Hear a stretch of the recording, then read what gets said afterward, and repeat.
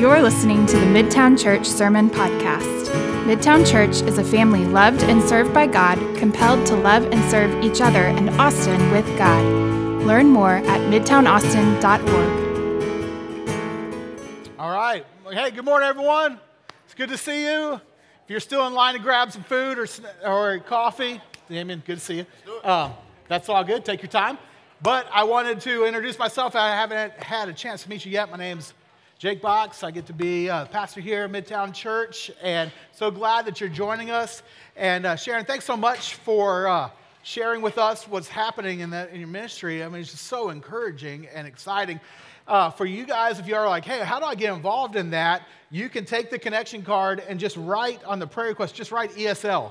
And we'll get in touch with you and connect you with Sharon and figure out how to get you involved. So if you want to get more information, write ESL on here or on the app, just submit on the prayer request on the app, ESL, and we will get you information. You can find out more and perhaps get involved. So I want to encourage you to take that step. It's a really awesome opportunity. Well, hey, we're continuing the series that we've been in the book of James. We're just kind of methodically walking through the book of James. We're calling the series Wisdom for Life because the book of James is just full of God's wisdom in regards to how to navigate life, how to persevere in trials, how to relate to one another, and all kinds of good stuff. And so hopefully you've been getting a lot out of this. Today, we're going to be in James chapter 4, verses 11 through 17. And in this passage, James is going to give us some wisdom regarding humility.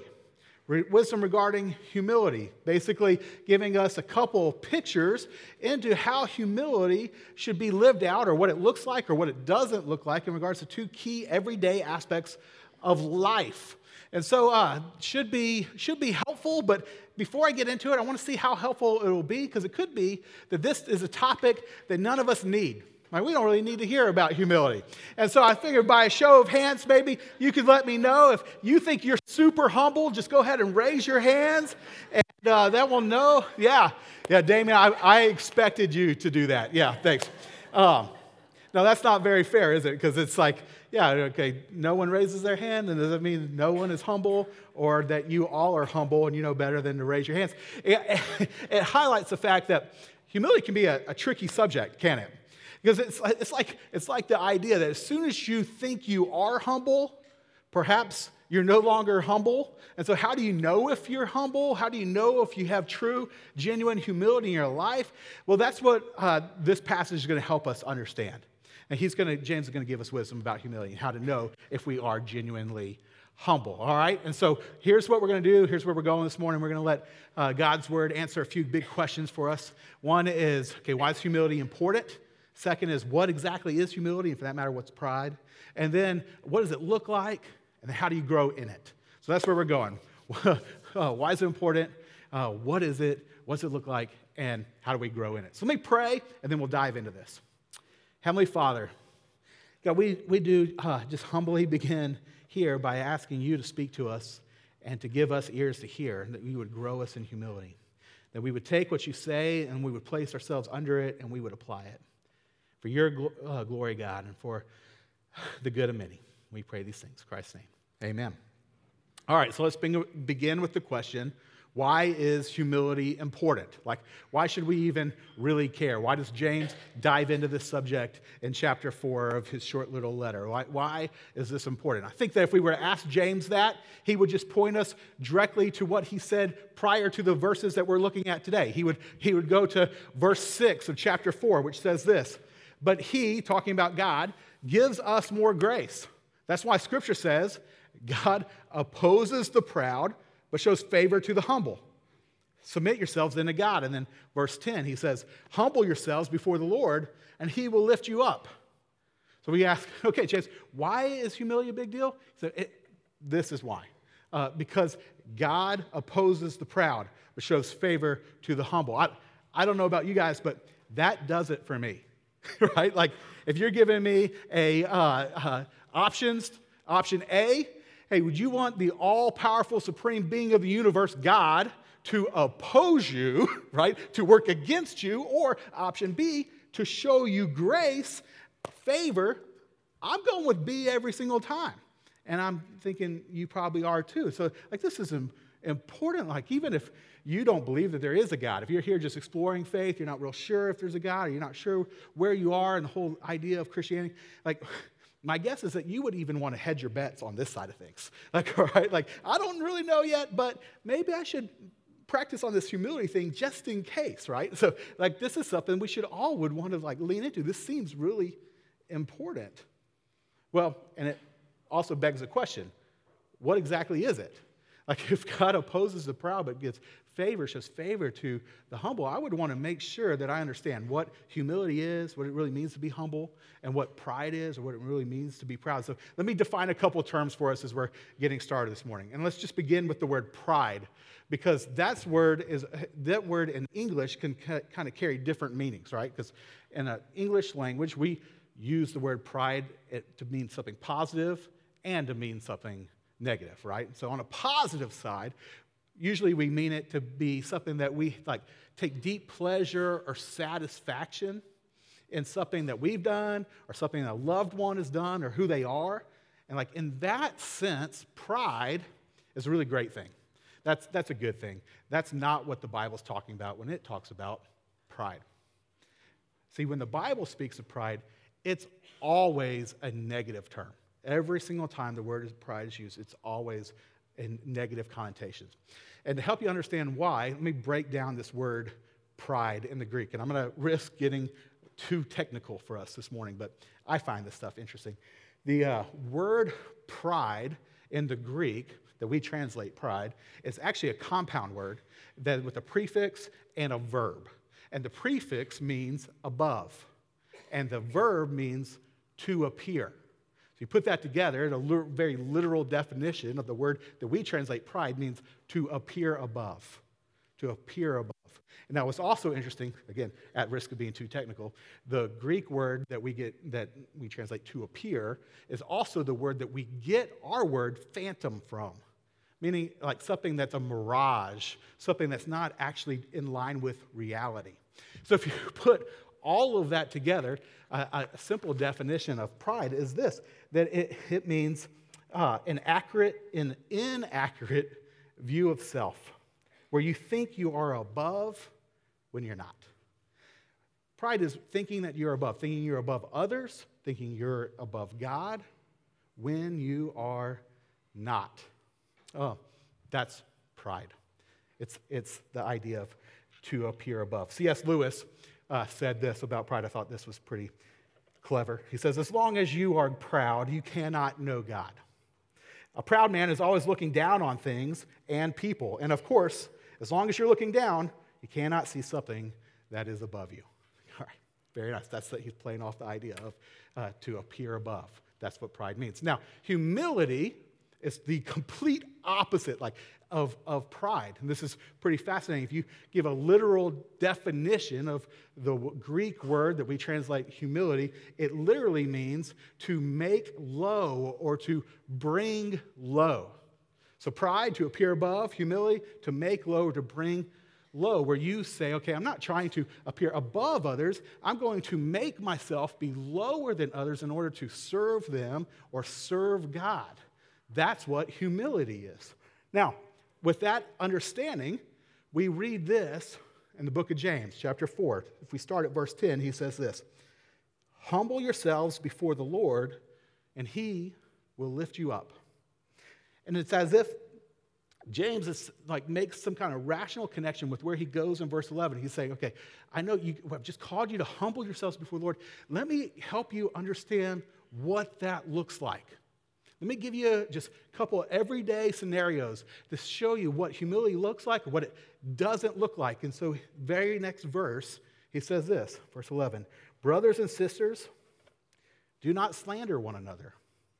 Anyone who speaks against a brother or sister or judges them speaks against the law and judges it. And so what he's doing here, if you can follow his train of thought, is that he's saying, okay, I've just called you to be humble. Let me give you a way to evaluate if you're actually being humble in regards to how you interact with and speak with or speak about other people. Let me help you determine if you are actually humble, because you can really just look at how you speak about others. And this statement where he says, okay, brothers and sisters, do not slander one another, don't speak about, don't judge. It's interesting because this word, I think I've highlighted here, this word that is translated slander and then also speaks against and speaks against, that's actually the same Greek word used 3 times in one verse or in these 2 sentences. Like James is trying to get at something by using this same word 3 times. And so it's helpful for us to understand, okay, what exactly does that mean to speak against? Because that's actually the literal translation of this word. The interpreters in the NIV, is what we preach from, they go ahead and just take that word and make it mean slander at the first. But it's really the exact same word, speak against, speak against, speak against. The reason they say it's slander is because this word, this idea of speaking against, actually is a broad term that really means negative talk or evil talk towards another person. And slander falls into that category, right? Slandering someone is when you make falsehoods or you tell lies about someone else. That's slander. That's not good. But it can also mean gossip. Like, and gossip is even broader than slander because gossip, you're telling lies about someone else. When you gossip, sometimes you're actually telling the truth about someone else, but it's not something that you need to share. This is for free, but a helpful guard against gossip, if you care to know, that has helped me throughout life is just asking the question, hey, is this my story to tell? Like if I'm wondering, like, should I actually talk about this? This might be true or is true, but is this my story to tell? So we got to ask things. We got to guard against gossip because that's speaking against your brother or sisters. Not good. And speaking against can also mean to ridicule. Like when you ridicule, when you mock someone for a fault or failure or weakness. I mean, that also falls under the big category of speaking against. And James is saying, man, we should not do that towards one another. That is right out. Now, take a step back from this and say, okay, well, why does he go there, right? Why is this what follows the statement of humble yourselves before the Lord and he will lift you up or he will exalt you? Well, the reason is the connection here with pride and humility is this. I think we can probably see this, but let me point it out. The connection is when we talk bad about someone else to their face or behind their back, what often is driving, and maybe you could even say every single time, what is driving that is pride. Because what you want to do is you are using your words to try to make someone else low. Bring someone else low. So that either in your mind they're on your level, or perhaps to even make you appear above them. That's pride at play, and God hates that. God opposes the proud. And James says, don't do that. Sometimes I'll have someone come up and talk to me about something dumb that a pastor has done. I mean, a pastor from their old church or a famous pastor or something like that. And since pastors are doing dumb things all the time, there's lots of opportunities for people to come up and tell me that. I'm sure people are saying same stuff about me too. But when someone comes and talks to me about that, I usually think, man, this is gossip. We should not be talking about this. And at the same time, I usually think, man, I'm so glad you're telling me this because, man, that pastor's an idiot. Like, I would never do something like that. And this pastor, in my mind, has been made low, is being brought low. And if I would say, man, I never would do that, then I'm feeling like I'm above them. And like, man, friends, that's pride. God opposes the proud. God hates that. James goes on. He says, hey, don't only speak against one another, but also don't judge one another, right? Go back to verse 11. So he goes, anyone who speaks against a brother or sister or judges them speaks against the law and judges it. Now let's talk about this word judging, because this is something that I think we would all say amen to. We should not judge one another, right? The church is just so known for being judgmental, and it's just the worst, right? And people are arm's distance from the church because we're just judgmental. We're judgmental people. It's like, man, we should not judge. And yeah, absolutely, that is so true. Especially, it's true every single time when it comes to Christians judging people who are not Christ followers, who are not Christians. We, friends, Scripture is clear, are told to never judge those outside of the church. Stop it. Don't do that. However, this gets a little confusing when you think kind of critically about what James is saying here. Because he's specifically talking about brothers and sisters. He's talking about those within the faith. And what he says here is we should not judge. And yet, if you go to 1 Corinthians chapter 5, Paul says we should judge one another. And so you think, okay, what does that mean? Like, do we judge? Do we not judge? What is it? So let me dive into this real quick, and then we'll move on. But to help for clarity's sake, it's helpful to know that the Greek term for judge is not a positive or a negative term. It just simply means to differentiate or to make a distinction or to separate. And in Scripture, we can make a differentiation or a distinction between different types of judgment found that believers should or should not do towards one another. Okay? For example, in Scripture, we're actually called to practice what we would say is good judgment, right? Or another word for that would be discernment, right? That's a good thing. That's lifted up to Christians. Be discerning. Use good judgment, right? So I think about Paul writing to Timothy in 1 Timothy chapter 5, and he says it this way. He says, where am I here? There we go. He tells Timothy, don't be hasty in the laying on of hands, which is kind of a weird statement that Kanye is making popular in his latest album, Hands On. There we go. And that's actually what he's referring to, in case you were interested. But what Paul is saying to Timothy, I'm trying to be cool. I'm not good at that. But y'all laughed way too hard at that. Y'all are humbling me right now. What Paul's getting at when he tells Timothy that is, hey, you should use discernment. You should actually evaluate before you elevate someone to a position of leadership. Don't be quick to that. Use discernment. That's a good thing. Like, friends, if you're dating right now, it was wise for you to say, to use discernment, use good judgment about who you go on dates with. That's good. That's good judgment. That's not what James is talking about in this verse. In addition, James is not talking about what we could say is admonishing or lovingly rebuking other Christians. Again, this is just between the family, brothers and sisters, not outside of the church. But we are actually called to judge or practice judgment, judge one another in order to admonish one another, to encourage people to walk faithfully with God and love one another well. That's what Paul is talking about in 1 Corinthians chapter 5. That's what Jesus talks about in Matthew chapter 18, verse 15. In fact, let me just read that for you. Jesus says this. He says, if your brother or sister sins, go and point out their fault just between the two of you. If they listen to you, you have won them over. Now, that it requires judgment to make a judgment that there's someone who's in sin and to know to go and talk to them. But here's what's super, super important. I want you to hear this. If you've tuned out, tune back in. The purpose of this type of judgment is always for drawing people back into relationship with God and with others.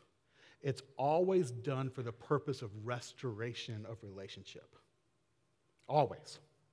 It's why Jesus would say, and we see this throughout Scripture, that we are to go to people initially, always first, one-on-one. Someone's in sin, you go to them first. You just talk just between you. You don't go to someone else and say, hey, did you hear about that? That's speaking against. That's wrong.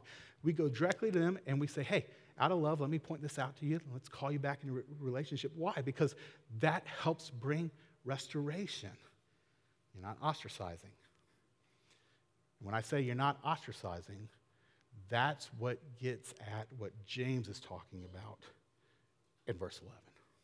because there is a form of judgment, and we have experienced it sadly, where you feel judged by someone for the purpose of them trying to make you feel low and separate you from relationships, where they are trying to ostracize you, to condemn you and reject you.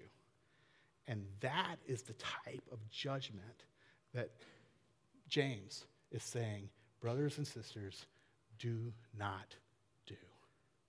Why? Because that's a form of pride. Hey, let me look at you, see something in you, call it out to separate you so that you feel low and I feel above you, to appear above. God hates that. God opposes the proud. So,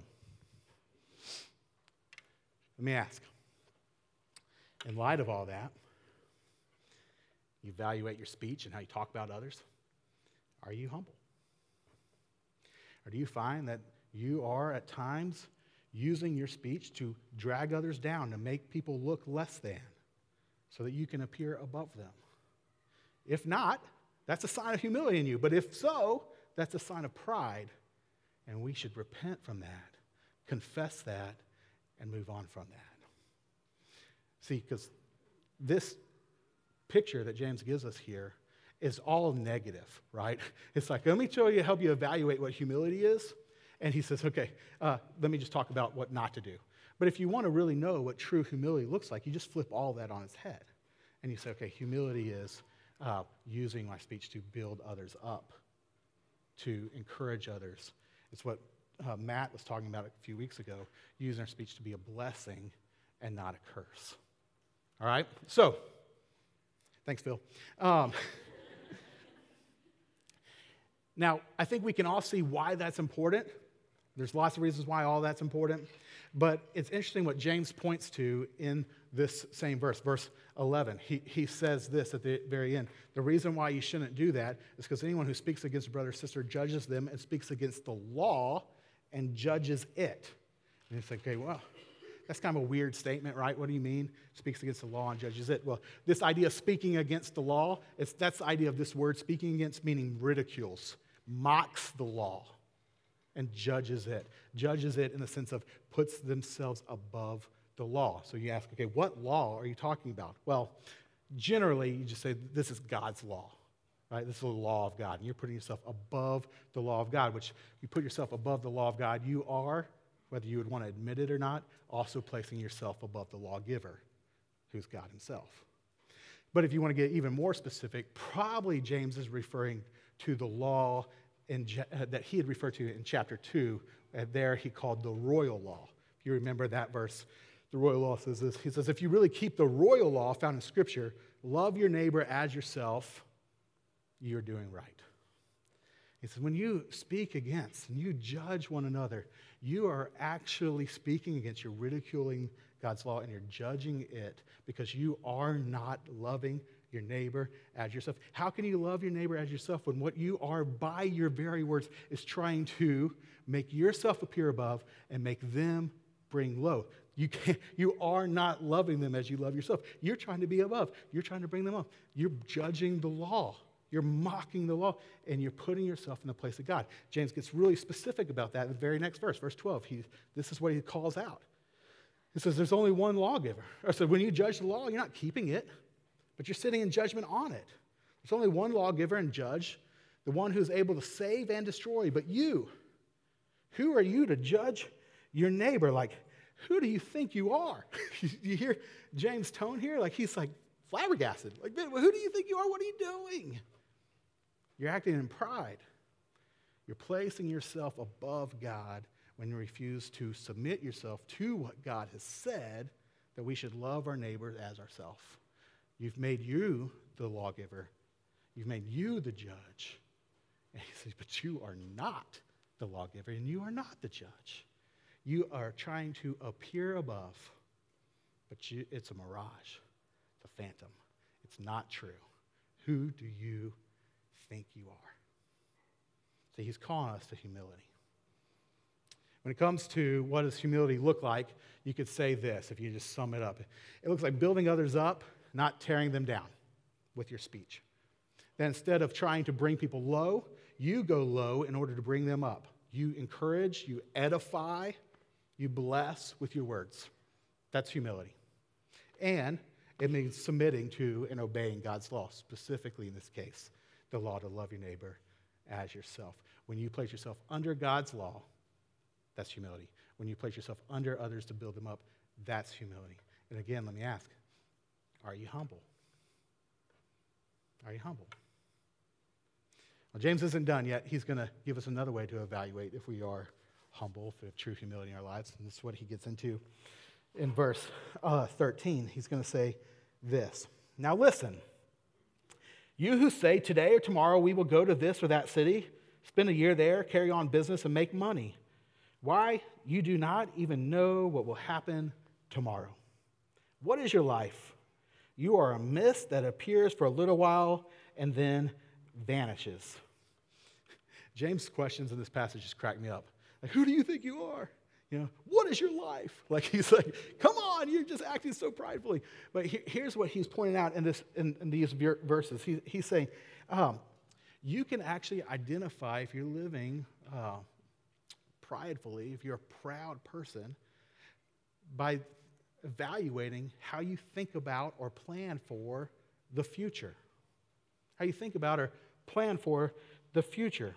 See, for the kind of person that says, okay, I'm going to call the shots in my life and I'm going to act as if I know what the future holds, that person is a prideful person.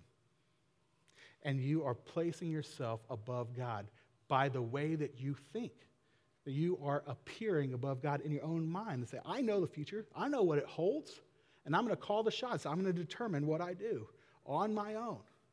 That's pride. Now, here's the thing. That doesn't feel like pride to us. I mean, most of the time, like if your friend tells you, you're in an MC, a huddle, and someone says, hey guys, I want y'all to know, taking another job, moving to Houston, probably moving in the next week or so. You're probably not thinking, wow, that is so arrogant. Right? I mean, they're just like stating facts, right? But here, James says, okay, when someone says, okay, I'm going to, here's what I'm going to do. In a couple of days, I'm going to move to such and such town. I'm going to get this job. I'm going to make this money. It's like, that's the equivalent. That's a modern day equivalent of saying, hey, I took another job and headed off to Houston. I'm going to make some money. No one says that, but we're going to, got a new job. James says, no, that's arrogant.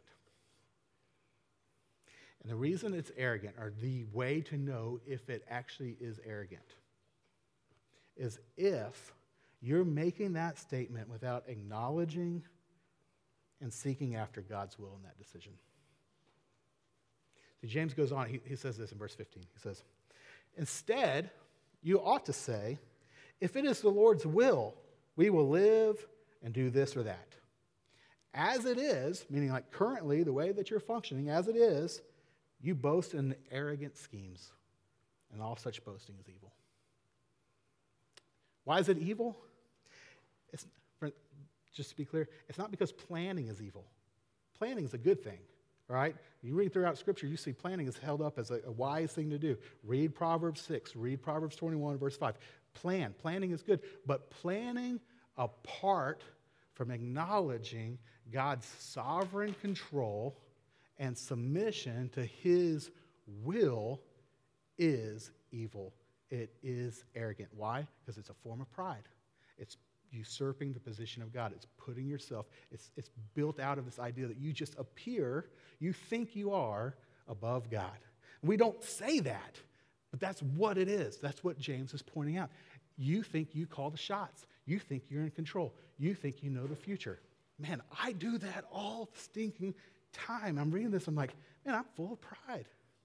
I need to acknowledge this. It's interesting. He says there's really two parts to this conviction. And let me be clear about this. This idea of saying, here's what you ought to say. If it's the Lord's will, James is not giving us a cliche statement that we need to adopt and put in front, insert before every single thing we say. If it's the Lord's will, I'm going to grab lunch today. If it's the Lord's will, I'm going to watch the Cowboys. If it's the Lord's will, I'm going to fall asleep in the middle of it and take a nap. It's the Lord's will. It's the Lord's will. It's like, man, it's a good thing. I know it's not the Lord's will to punch you in the face for saying that over and over again. Like that's not, the idea is not to adopt that and make that a cliche statement. It really is to build this in humility, make it a humble conviction.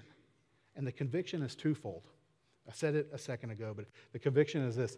First, it's built out of this line where he says, if it's the Lord's will, we will live. We will live. And that's a statement that is acknowledging God's sovereign control. That he's God and you're not. He knows the future, you do not. He's numbered your days. You have no idea how many days you have left. And it's just this, it's humility. It says, okay, God's sovereign and in control. I'm not. I'm going to be low. I'm not going to try to appear above him. That's the first part of this. The second part is built out of the part where he says, if it's the Lord's will, we will do this or that, right? And that's a statement on submitting to God's revealed will. Okay, yeah, I mean, we can make plans to do this or that, but here's what I'm going to absolutely prioritize in my planning. I'm going to prioritize what God has clearly told me I should prioritize. I'm going to prioritize what God's revealed will is. And friends, God's will revealed in Scripture, it's not that complicated. I mean, 2 Thessalonians tells you, it's God's will for you to be sanctified. It's God's will for you to grow in Christ-likeness. We know it's God's will for you to know him and worship him. It's God's will for you to love your neighbor as yourself. It's God's will for you to be his witness, to help people know him, to go and make disciples. It's God's will for us to love one another. Like these things, these are what God has laid out for us. We say, okay, that is super important to me. So whatever I'm going to do, this or that, here's what I know I'm going to submit myself to God's revealed will. And if something that I want to do contradicts that, then I'm going to not do that. I'm going to submit myself to God's revealed will because that's placing myself under. Does that make sense? I have a lot more I'd love to say on that because we're a church that by our demographic, we're very transient. Everyone in here, to some degree, and a lot of y'all to a major degree, have unrest about where you are in your stage of life.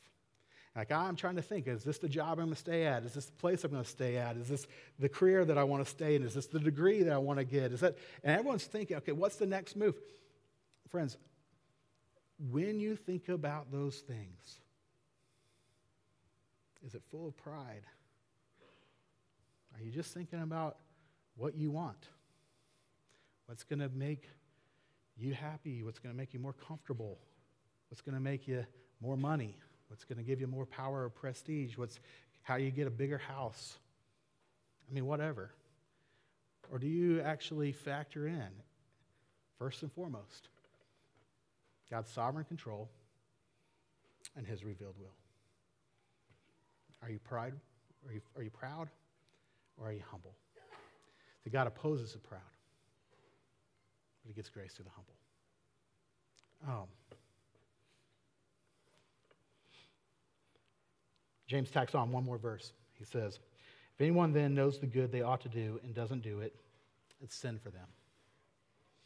And it kind of comes off the heels of God's revealed will. And it's just saying, okay, look, we often think about sin as like I got to avoid the things God says not to do. If I don't do the things I shouldn't do, then I'm good. But God, James is like, no, there's two sides of that. It's also making sure you're doing what God has said to do. It's living according to his revealed will. Why? Because that's a sign of humility. Making yourself low, placing yourself under what God has said. That's humility. Okay. How do we plan for the future humbly? Just to sum it up, I'd say this. We make plans. You make plans. Plans are good. But you make plans while acknowledging God's sovereign control and in submission to his revealed will. That's a sign of humility. So, in light of all that, again, can come back to the same question. Are you humble? Are you humble? Most likely, all of us feel like we're some kind of mixed bag. All of us feel like, yeah, okay, I've got room to grow when it comes to humility. Maybe I'm not the proudest person ever, but I've got room to grow here. So if that's true, we all have room to grow, then that begs the last question, which is, okay, how do we grow in humility? How do we grow in humility? And I would love to just talk all day on this, but let me just point you real quickly to the number one thing that will help you and that has helped me and continues to help me grow in humility. And that is what we remember every single Sunday at the end of the message when we take communion. See, the key to genuine sustaining humility is found in the gospel. It's found in the good news of Jesus.